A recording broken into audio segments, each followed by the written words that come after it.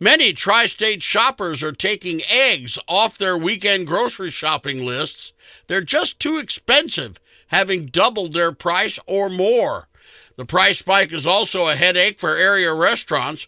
Most eatery owners don't know how to cope with the spiking price of the staple that's part of almost everything they serve.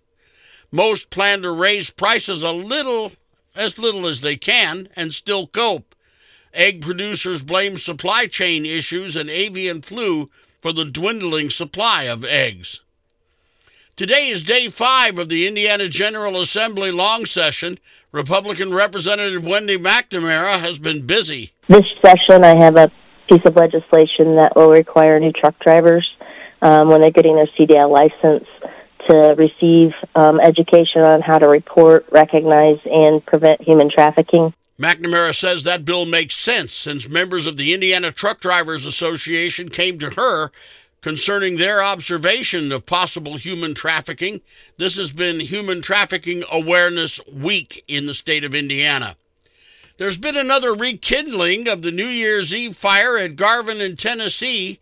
Evansville firefighters were sent to the location Thursday night after neighbors smelled smoke and saw fire. Fire investigators say high winds in the area and debris from the initial fire contributed to the reignition.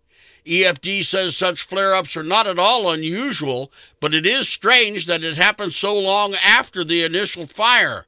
The rekindled fire in a 6x6 area was darkened down quickly. A fire broke out about 9:30 Thursday night at the corner of Maryland and Lafayette. Fire crews were there within minutes to take control of the blaze under windy conditions. Only 2 people were home at the time, and they got out safely. Officials believe it started in a downstairs apartment, but that has yet to be determined. EFD left the fire scene just about midnight. Lisa Marie Presley, the only child of Elvis, has died at the age of 54 after suffering an apparent cardiac arrest. Presley was born in Memphis, Tennessee in 1968.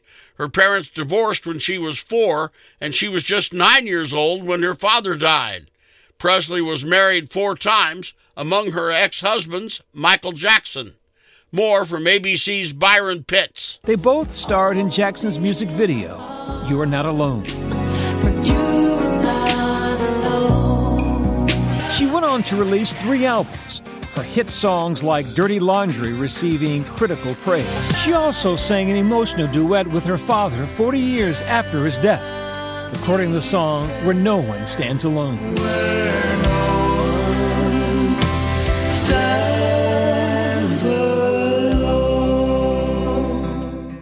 The Henderson Police Department has experienced a dramatic increase in overdose calls in the past few days.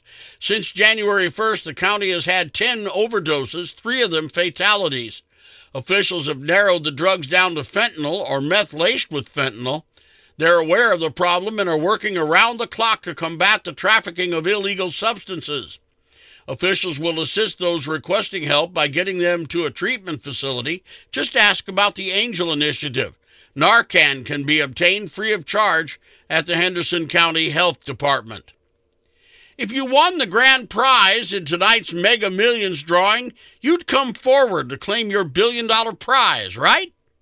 ABC's Brian Clark says claiming a lottery prize is not always a sure thing. Mega Millions players across the country are dreaming of tonight's jackpot, worth more than $1.3 billion. But there are several $1 billion worth of past winnings that have still not been claimed. The biggest is the November Powerball, worth more than $2 billion.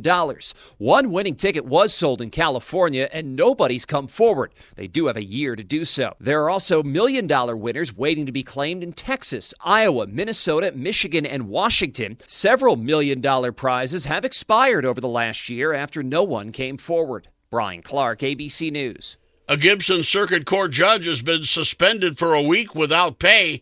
The decision was handed down by the Indiana Supreme Court.